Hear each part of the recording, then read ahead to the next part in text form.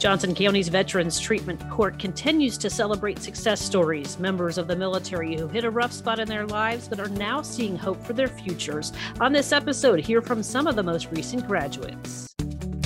Whether you live in or just love Johnson County, Kansas, Joco on the Go has everything Johnson County. Here's what's happening and what's coming up in the community you call home. Thanks for joining us for Joco on the Go. I'm your host, Teresa Freed, a Johnson County resident and employee of Johnson County government. A couple of years ago, I think now, we introduced our listeners Johnson County's Veterans Treatment Court, an awesome program that gives justice-involved veterans an opportunity to receive some tremendous support, avoid jail time, and pave a path to some positive outcomes that benefit the veterans, their families, and really our whole community. Here to provide an update on this great program, we have with us Adam Baker. Thank you for joining us. Thank you, Teresa. All right. Well, first off, tell us a little bit about your role with the program, and then also just what exactly the program is. Yeah, so I'm the court coordinator here in Johnson County Veterans Treatment Court. And so my role in that is one that just connects all the pieces. There's tons of partners and stakeholders that make up Veterans Treatment Court, and that includes two judges, two assistant district attorneys, two public defenders, our court services team, and then we have treatment team, which comprises of the VA and Johnson County Mental Health, our mentors, our Johnson County Sheriff's Office as well. So our court, we take justice-involved vets that were incarcerated or have cases in Johnson County, and it's a voluntary program for our veterans to be able to engage in treatment in lieu of incarceration, lengthy incarcerations, or maybe standard probations that aren't addressing root causes for the criminal charges. Most of our vets come through what's called a diversion agreement through the DA's office. And what that does is if they successfully complete our program, they can have their charges dismissed. It's a huge benefit for our veteran population, and it allows for accountability in the community, as well as knowing that our vets will complete our program through intensive treatment, and most of that is through the VA, which is free for our local our local community. And this is not an easy program. Like, this is not something you just sign up for and check a box and then you're done. So can you talk about what are some of those elements? What's the hard work they're doing? Yeah. So our program consists of either 18 or 12 months supervision. Most are 18 months. And how we determine that is one, based on charges, but two, it's really based on their risks and needs. And we look at that as their risk for reoffense. That's one of the biggest metrics in the criminal justice system is do we think this person may re-engage in the criminal justice system? We don't want to create a revolving door. So we look at risk need, and their needs are really based on their mental health and substance use disorder needs. So we do lengthy assessments in the voluntary program. All of our vets choose to be in our program. And so the lengthy process of referral allows our treatment teams to conduct those assessments. It allows our court services to conduct assessments based on their criteria, and then we staff that with our criminal justice team, our Veterans Treatment Court team. The process, once you get into Veterans Treatment Court, what our veterans are looking at is they're looking at weekly contact with their court services officer, their what many call probation officer, weekly engagement and treatment. Some of our vets are going to various treatments, inpatient, outpatient treatment, multiple times a week. inpatient treatments can be up to, some are up 90 days. So it's very intense. We also practice, more importantly on the treatment court model is abstinence of all drugs and alcohol while they're in the program, because the sobriety allows them to get engaged in treatment. And so they're weekly going to taking drug tests. And then while they're in our program, basically the first 3 to 4 months, they're going to court. They're standing in front of a judge every 2 weeks. And then as they progress through our program, some of those systems start to gradually release as we start to look at what pro-social activities look like, what does a pathway to continued sobriety, continued treatment look like once they leave our program. But it's really intense in the first few months, and then it just starts to gradually taper back. And then one of the more interesting things in a treatment court model with Veterans Treatment Court is our engagement with veteran mentors. So they have a veteran mentor assigned to them who are veterans themselves, and they are volunteers of our court, but they're completely independent. So while they're engaged in all of this treatment, all this supervision, they're also having a mentor walk with them from the time that they enter our court to the time of graduation. It's a really cool process. It allows them to see other people doing the work, other people engaged in acts of selflessness, service to the community. Veteran mentors often engage our vets through bowling or going to their kids' sporting events. It's a really cool relationship that's built. When you see a graduation, you see that it's the work that our vets put in day and day out. It really pays off, and it allows them to be successful much more than if they were to just take an incarceration, or they were just to downplay some of their root causes, that trauma that's involved in the military.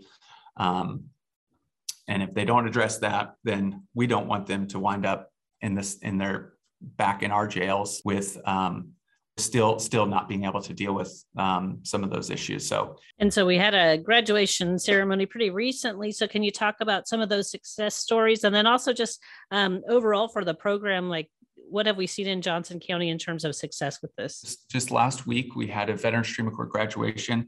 We had 4 of our recent graduates. One was actually a holdout that graduated last year, but due to COVID restraints, wasn't able to attend. And he said, I just want to attend in person. He was saying that the ability for him to come back and thank the team and be able to celebrate his accomplishments was really cool. Other than that, the graduation that we had was really neat because we had, it was one of the first times, I think, that we've had all 4 branches of active duty recognized in one graduation. And so, and oftentimes it's kind of an interesting thing because our dynamic, we see a lot of our vets that are coming through with trauma that especially from past wars. We see a huge population is primarily Army, and so it oftentimes we think that the only vets that we're going to see in our program have to be combat related, but we know by research that vets come into the military with trauma. They leave the military with trauma regardless of combat status. And so I think we do it really well here in Johnson County by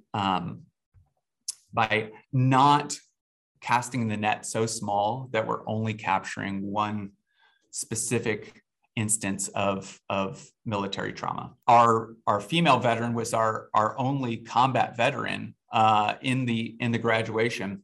We've graduated our third female veteran, which I think last time we spoke about this a few years ago, we might have been just bringing in our first female veteran, which created its own challenges, trying to identify resources and trying to make sure that our court was doing everything we could to be inclusive to that population, knowing that there's unique challenges for females joining the military and then coming back and transitioning. And so we have a very good female veteran mentor who took on all of our female veteran participants, which is again a huge testament to the veterans that are just in the Johnson County community that said, yes, we want to stand up and we want to see this program succeed, and we want to see our veteran brothers and sisters succeed. Do you have like data in terms of how many people overall have participated in that program? Yeah. So we graduated our 53rd participant. We've had over 80 in our program. I think we're at 81 that have gone through the program. We have 19 active participants in the court, which is pretty on par. Another really good thing that we did, we were able to pivot really quickly with COVID and be able to keep the court running. In fact, when COVID first was identified for that shutdown in March of 2020, it was our judge decided, hey, we need to be able to continue this, whatever it takes. So he was on his conference phone in the office, calling each one of our participants with our court services officer, which was it's really good as far as a leadership standpoint to know that everybody during that COVID pandemic, there were struggles. And so knowing while somebody's going through, felony, misdemeanor supervision in this very intense treatment court, to be able to say, we're gonna try every operational tactic we can to keep this going and make sure people are served. Very early on, we started in 2016. We didn't really know how are we going to identify all these veterans in Veterans Treatment Court, and so we utilized gyms to get some data, and then the Johnson County Sheriff's Office was a huge advocate in being able to create early identification measures. So now any veteran that's booked into the Johnson County Jail is asked if they ever served in the armed forces, which allows us to all have a good picture of vets coming into the program. So we've identified at booking, since we started doing that very basic screening, we've identified over 1,000 veterans that are coming through that have been booked into our jail. And so say, okay, well, we've had 80 participants. Well, what are we doing to help those other veterans? And so we partner with the VA and our Veterans Justice Outreach Coordinator that operates in our Veterans Treatment Court. She also does jail outreach. And another program that we believe might have been first in the nation was we utilized the commissary that is already embedded into the jail to identify people that are asking for treatment that had treatment needs that might not have an avenue to to get help while incarcerated, awaiting trial. Maybe they had bonds that they couldn't reduce. And so our jail outreach team with the VA partnered with Johnson County Sheriff's Office to be able to communicate directly with incarcerated veterans on the kiosk. And that's led to over 185 veterans who were incarcerated to be able to get serviced through inpatient, outpatient treatment, to inquire about Veterans Treatment Court.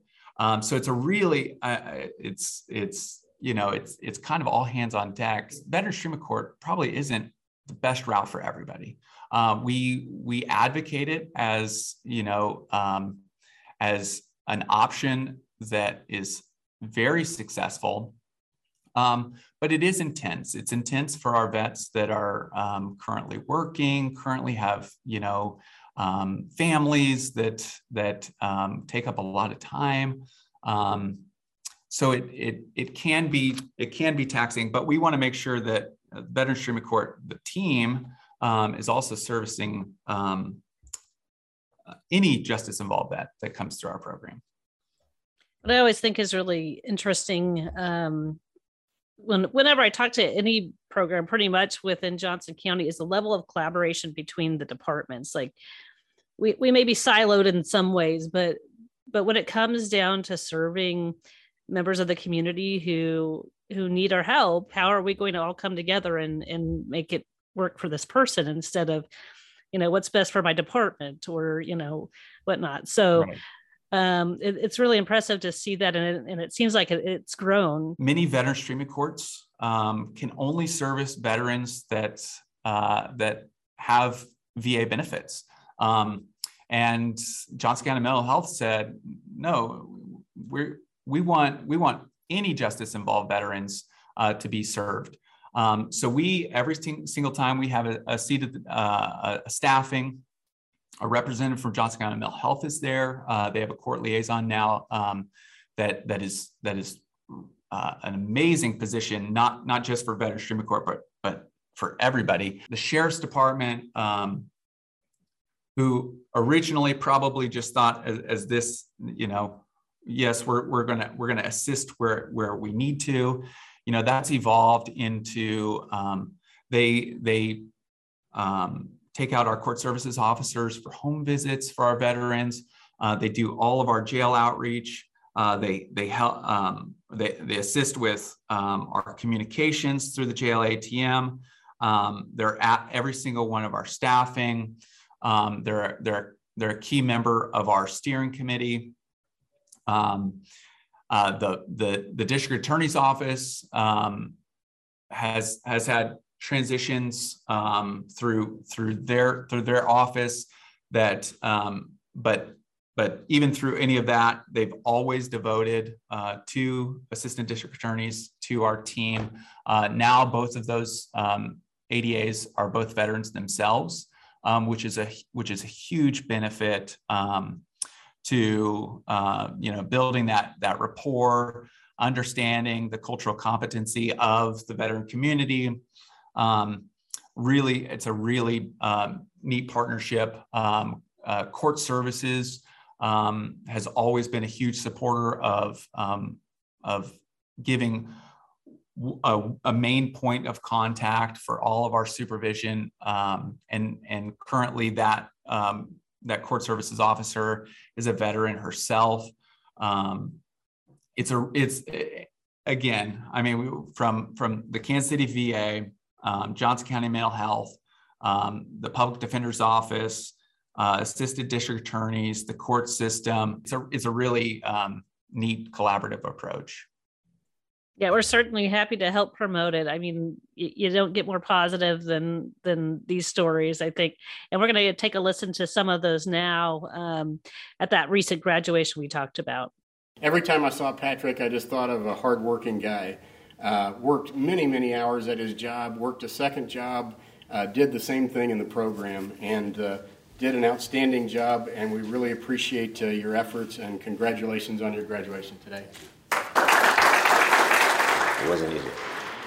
but you got to put effort into it. My career, my looks, the way I act, the way I treat people, it's changed everything. I'm a whole new person again. He kept this program a priority and did an outstanding job. And congratulations, Michael. It's not really the celebrating the act of what landed us here, but the celebration of an act that we're not a statistic, basically. We're not left behind. And I'm going to present you with the certificate and the challenge coin of our court. Thank you. It's been a night and day difference. I mean, I had to change everything in order to get to where I'm at today. She's one of those veterans like all of them, but really that is helping other veterans and going to continue to help other veterans. And we really appreciate her. And congratulations, Jennifer. I get to start my journey over. This chapter has closed, but there's the new chapter is about to begin. I learned how to love myself. I learned how to stop hiding behind that shield. I learned to live. I held myself to a different standard. Failure was not an option for me. So these celebrations happen fairly frequently, but each one is very special when you get to hear, from the speakers at the events who are invited to share their stories, and then also the participants who, sometimes they have a lot to say and sometimes they don't have a lot to say. But I think the sentiment is there among all of them that they have been forever changed by the program, which is really awesome. All right. Well, just a last question. I think, people might be wondering is there a way to support this program? Is there something that you look for from the community in a way that they can be helpful? And so is there anything that you can offer them? Here locally, one of our main drivers is mentorship. So if you or somebody that is a veteran that's looking to give back to a community, I would direct them to inquire about becoming a veteran mentor. You can reach out to me, reach out to the program in general, but it's one of those things that even myself as a veteran, prior to coming to this role, I didn't know existed. I didn't know that this was an issue within our veteran community that really existed, and that there was a way to help it. So that's a really good thing. Another thing that we that runs independent of our court is a Veterans Treatment Court Foundation that's run locally. And what that does is it's a monetary fund that addresses barriers to treatment. I'm just thinking of so many opportunities where veterans, say, I can't do anything to help myself because this is an issue. And that, and our partners with the VA and Johnson County Mental Health work at finding community partners, stakeholders that can address those issues. And if we can't address those issues in-house, then that's when we there's a request made to the Veterans Treatment Court Foundation, and that's another way to get involved. And then I think just the understanding and the awareness that this is an issue, and if in Johnson County, in the 6 years that we've gone through, we've identified over 1,000 justice involved veterans. That knowing that this is a widespread thing. So we've been in talks. In fact, just last year, Wyandotte County started their very first Veterans Treatment Court. Johnson County, Kansas was the only Veterans Treatment Court, the only option for veterans incarcerated until last year. So the momentum is starting to pick up. The Kansas Supreme Court is a huge proponent right now. There's a lot of momentum, legislation momentum around treatment courts in general.